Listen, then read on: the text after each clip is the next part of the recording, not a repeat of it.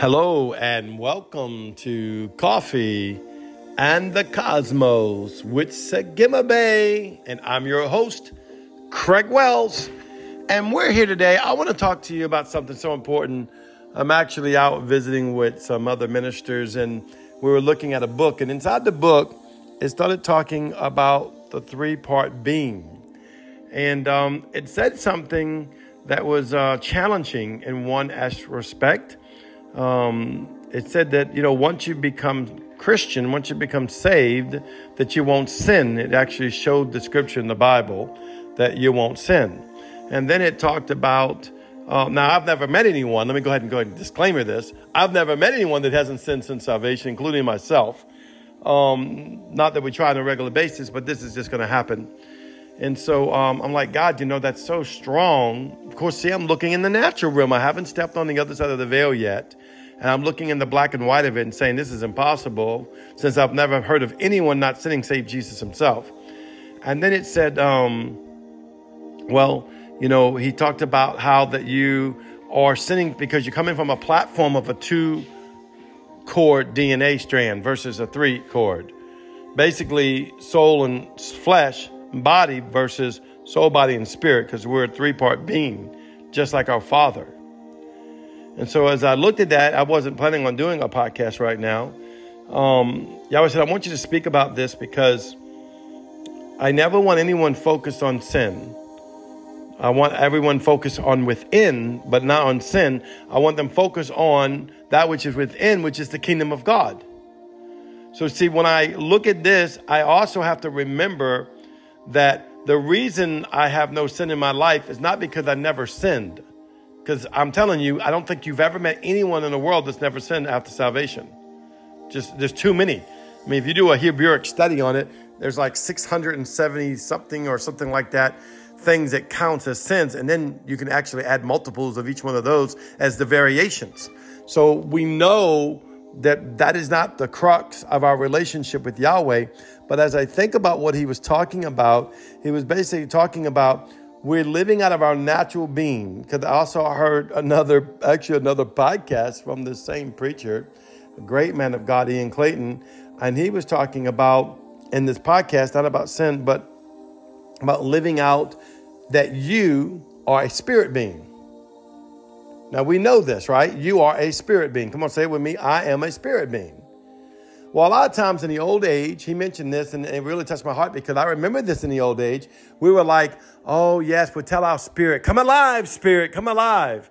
Well, if you're telling your spirit come alive, who is telling your spirit to come alive? You say me. Well, wait a minute. How can it be you talking to your spirit since you're supposed to be the spirit talking? No, you acting out of your soulish realm is talking to your spirit. See? So out of the natural realm, I'm talking to my spirit. I should never have to command my spirit anything. The only time I have to command my spirit, really, there's nowhere scripturally or anywhere that you command your spirit anything because you are a spirit being. See, sometimes we forget the order of this. Craig Nathan Wells, Sagima Bay, is a spirit being that has a soul that rules on high, like everybody else. Go ahead and get with the program. And a body that you live in. Now, I take that ruling on high soul that seems to be the first response of our life, and I cover it by my spirit. I overshadow it by my spirit. And as I overshadow it by my spirit, now it is being joined into my spirit under the revelation of the authority and the dominance and the governance of Yahweh Yeshua and the Holy Spirit that's in my spirit, loving on my soul. And then we transcend to love on my physical body. So we are that 3-part being. That is how we're not sinning. Now, there is a black and white of it that as you walk that out, your soul will not be able to, or your body will not be able to come and try to lead you astray to those things that are unrighteous. But on the same hand, you're still under the covering of the blood covenant at all time. There is an atonement flame. Yahweh showed me this years ago. There's an atonement flame. You might have seen it in pictures when they showed about the people in Pentecost getting filled with the Holy Ghost. It was a cloven tongues of fire that set on their head. Well, Yahweh showed me that many years ago in a hotel room, that there was a cloven tongues of fire. It's actually the blood-like fire of the atonement blood of the mercy seat of Yeshua the Christ that sits over me. And because of that, I cannot sin. When I go into the heavenly realm, there is no sin in me.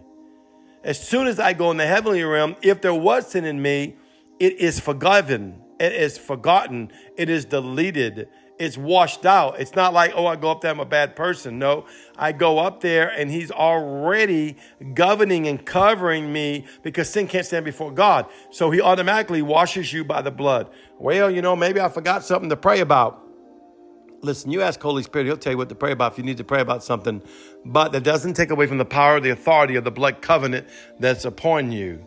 And that's what he means about that we don't sin. But on the same hand, that governing of the Spirit of God that's inside of your spirit mean as you sit in God's holiness, if you sit in God's righteousness, as you sit in God's purity, it will transform your soul and your body out of the transfiguration that's happened to your spirit being, and it will cause you to sin, I would say, a lot less. We'll leave it at that. Because like I said, I've never met anyone. I've met people that went years, including myself in certain areas of my life, never sinned. And all of a sudden, why did I say that? Why did I think that? That's not righteous. That's not right. I don't do that no more. I don't think like that no more. Right? Then you've had the same issue. So don't act like it. Never going to be mad again. Never going to curse again. Never going to do this again. Never going to do that again. And before you know it, you done did it. Whether it's a minute or 5 years, 10 years down the road. But sin, the truth of the matter, is a heart condition, and that's not a heart condition. That's just unrighteous responses to the natural realm that's covered under the blood. My heart and soul and body is submitted under the governance of Yahweh. So I don't know. When I was reading it just really sparked me, because, this is a battle that everyone deals with, but it's not supposed to be a focal point. What's supposed to be a focal point is entering into the rim of his presence. That's what's supposed to be a focal point in your life, is I enter into the rim of his presence. And then out of entering in the rim of his presence, not only is a new robe of righteousness established on me, and every blemish and every stain that's on me has been judged to light and life and love by the blood covenant of Yeshua. It takes away my ability to long for the desires of the flesh, which in return causes me to walk more in your eyes uprightly before the Lord. But the truth of the matter, my purity and my heart condition is creating me a clean heart, O God, renewing me a right spirit. See, that's what he looks for. That's the transformation of not sinning before God. And y'all know me, I'm not one of those ones that talk about sin that much, because the church has made it an idol. They made it an idol, and because there's not one person that don't do it from time to time. It could be stupid. You could stomp your toe and all of a sudden curse out the devil, curse out yourself. And now oh my God, why did I say a word like that? I've never spoken like that in years, or whatever. Those are just minor things, but sometimes they're bad things. Go and fall off the planet one day, it feels like. These things happen. But Yahweh's grace and atonement is constantly on you, saying, come unto me, all ye the heavy burden and heavy laden, and I will give you rest. Oh, listen now as I feel him. He says, you come to me with that. You come into the heavenlies with me. I will give you rest. I love this. And I love the Passion Translation. I thank God every day for the Passion Translation. Psalms chapter 25. When he lays out himself before the Lord, and he says, Yahweh, forgive me of all my sins as a young man. And that could be a young woman or a man or an old woman or an old man. And I always added in those, not just the foolish ones, but arrogance and ignorance. Because I think most of the time we sin, it winds up out of arrogance and ignorance. Either we didn't know and it just spontaneously happened, or we have arrogance in us. But it doesn't matter. After that, he says, God, only if they knew, when man runs to you, when I run to you, it's so easy to be in your favor. It's so easy to know your love. It's so easy. You want to pull us into your depth and teach us your ways, even if we fell apart, even if we withdrew, even if we went our own way. You want to come in and bring us back into the right standing of your blood covenant that's inside of us. And by the way, inside of that is also healing. So I want to go to the focus of this, because I'm covering a lot, but what I'm seeing in the spirit is that that righteousness is inside of you also breeds healing. So what's he saying? What was the writer saying in those books? What was Ian saying? We must step into who we are in the spirit realm that supersedes, therefore, that of the natural realm. Because later on, I read in his book where he says, I am pressing on toward this daily. So that tells me, even when he wrote the book, there might have been something he was dealing with or knew he didn't 100% overcome or knew like life, maybe 10 years later, he might get upset and say something he shouldn't do or whatever unrighteous thing, right? There's no judgment in that. But what he's saying is, like Paul the apostle, I die daily. But it's not in the natural realm alone. In the natural realm, we live on the guilt and shame and condemnation. And oh my God, why did I do that? Why did I make this mistake? Why did I go in disagreement with this person? Or why did I help that person? Or all the crazy stuff that's brought us down in life. Or the silly things we've done to people or whatever. He says, no. I'm not looking at that. My eyes are fixed on Yeshua. Come on. Listen, just a couple of days ago, I did a podcast. I think it was in Unto the Mystery of God 2 days ago. And I talked about repentance and how you start off looking at yourself, seeing a sinner. Then you go look at the cross. Then you go look at the resurrection. Then you go look at the ascension. Then you go look at the Father. And then out of the Father's place, you look at yourself as a son. And you see the truth about yourself. So it always leads back to you in that full tri-chord relationship of you, Yahweh, Yeshua, and the Holy Ghost. As we walk in the heavens together. As we walk as one. So out of that mindset, there's no sin in me. So that's where I can say there's no sin in me. There's nothing accredited in my DNA. Why? I'm cleaning the record of my DNA.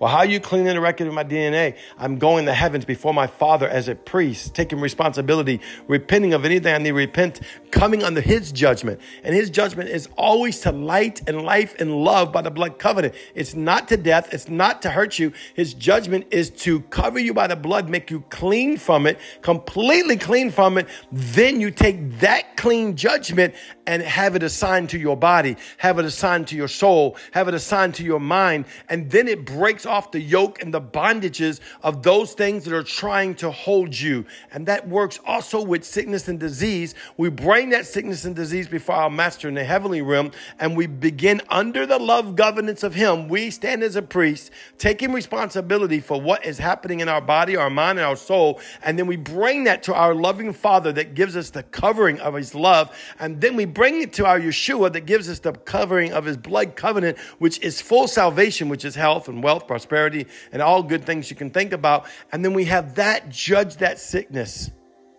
And we do this over and over. And I don't care how many times it takes to get it done, whether once a day, 5 times a day, 100 times a day for a year or whatever, till it gets to freedom, gets to brokenness. And I'm telling you, it works.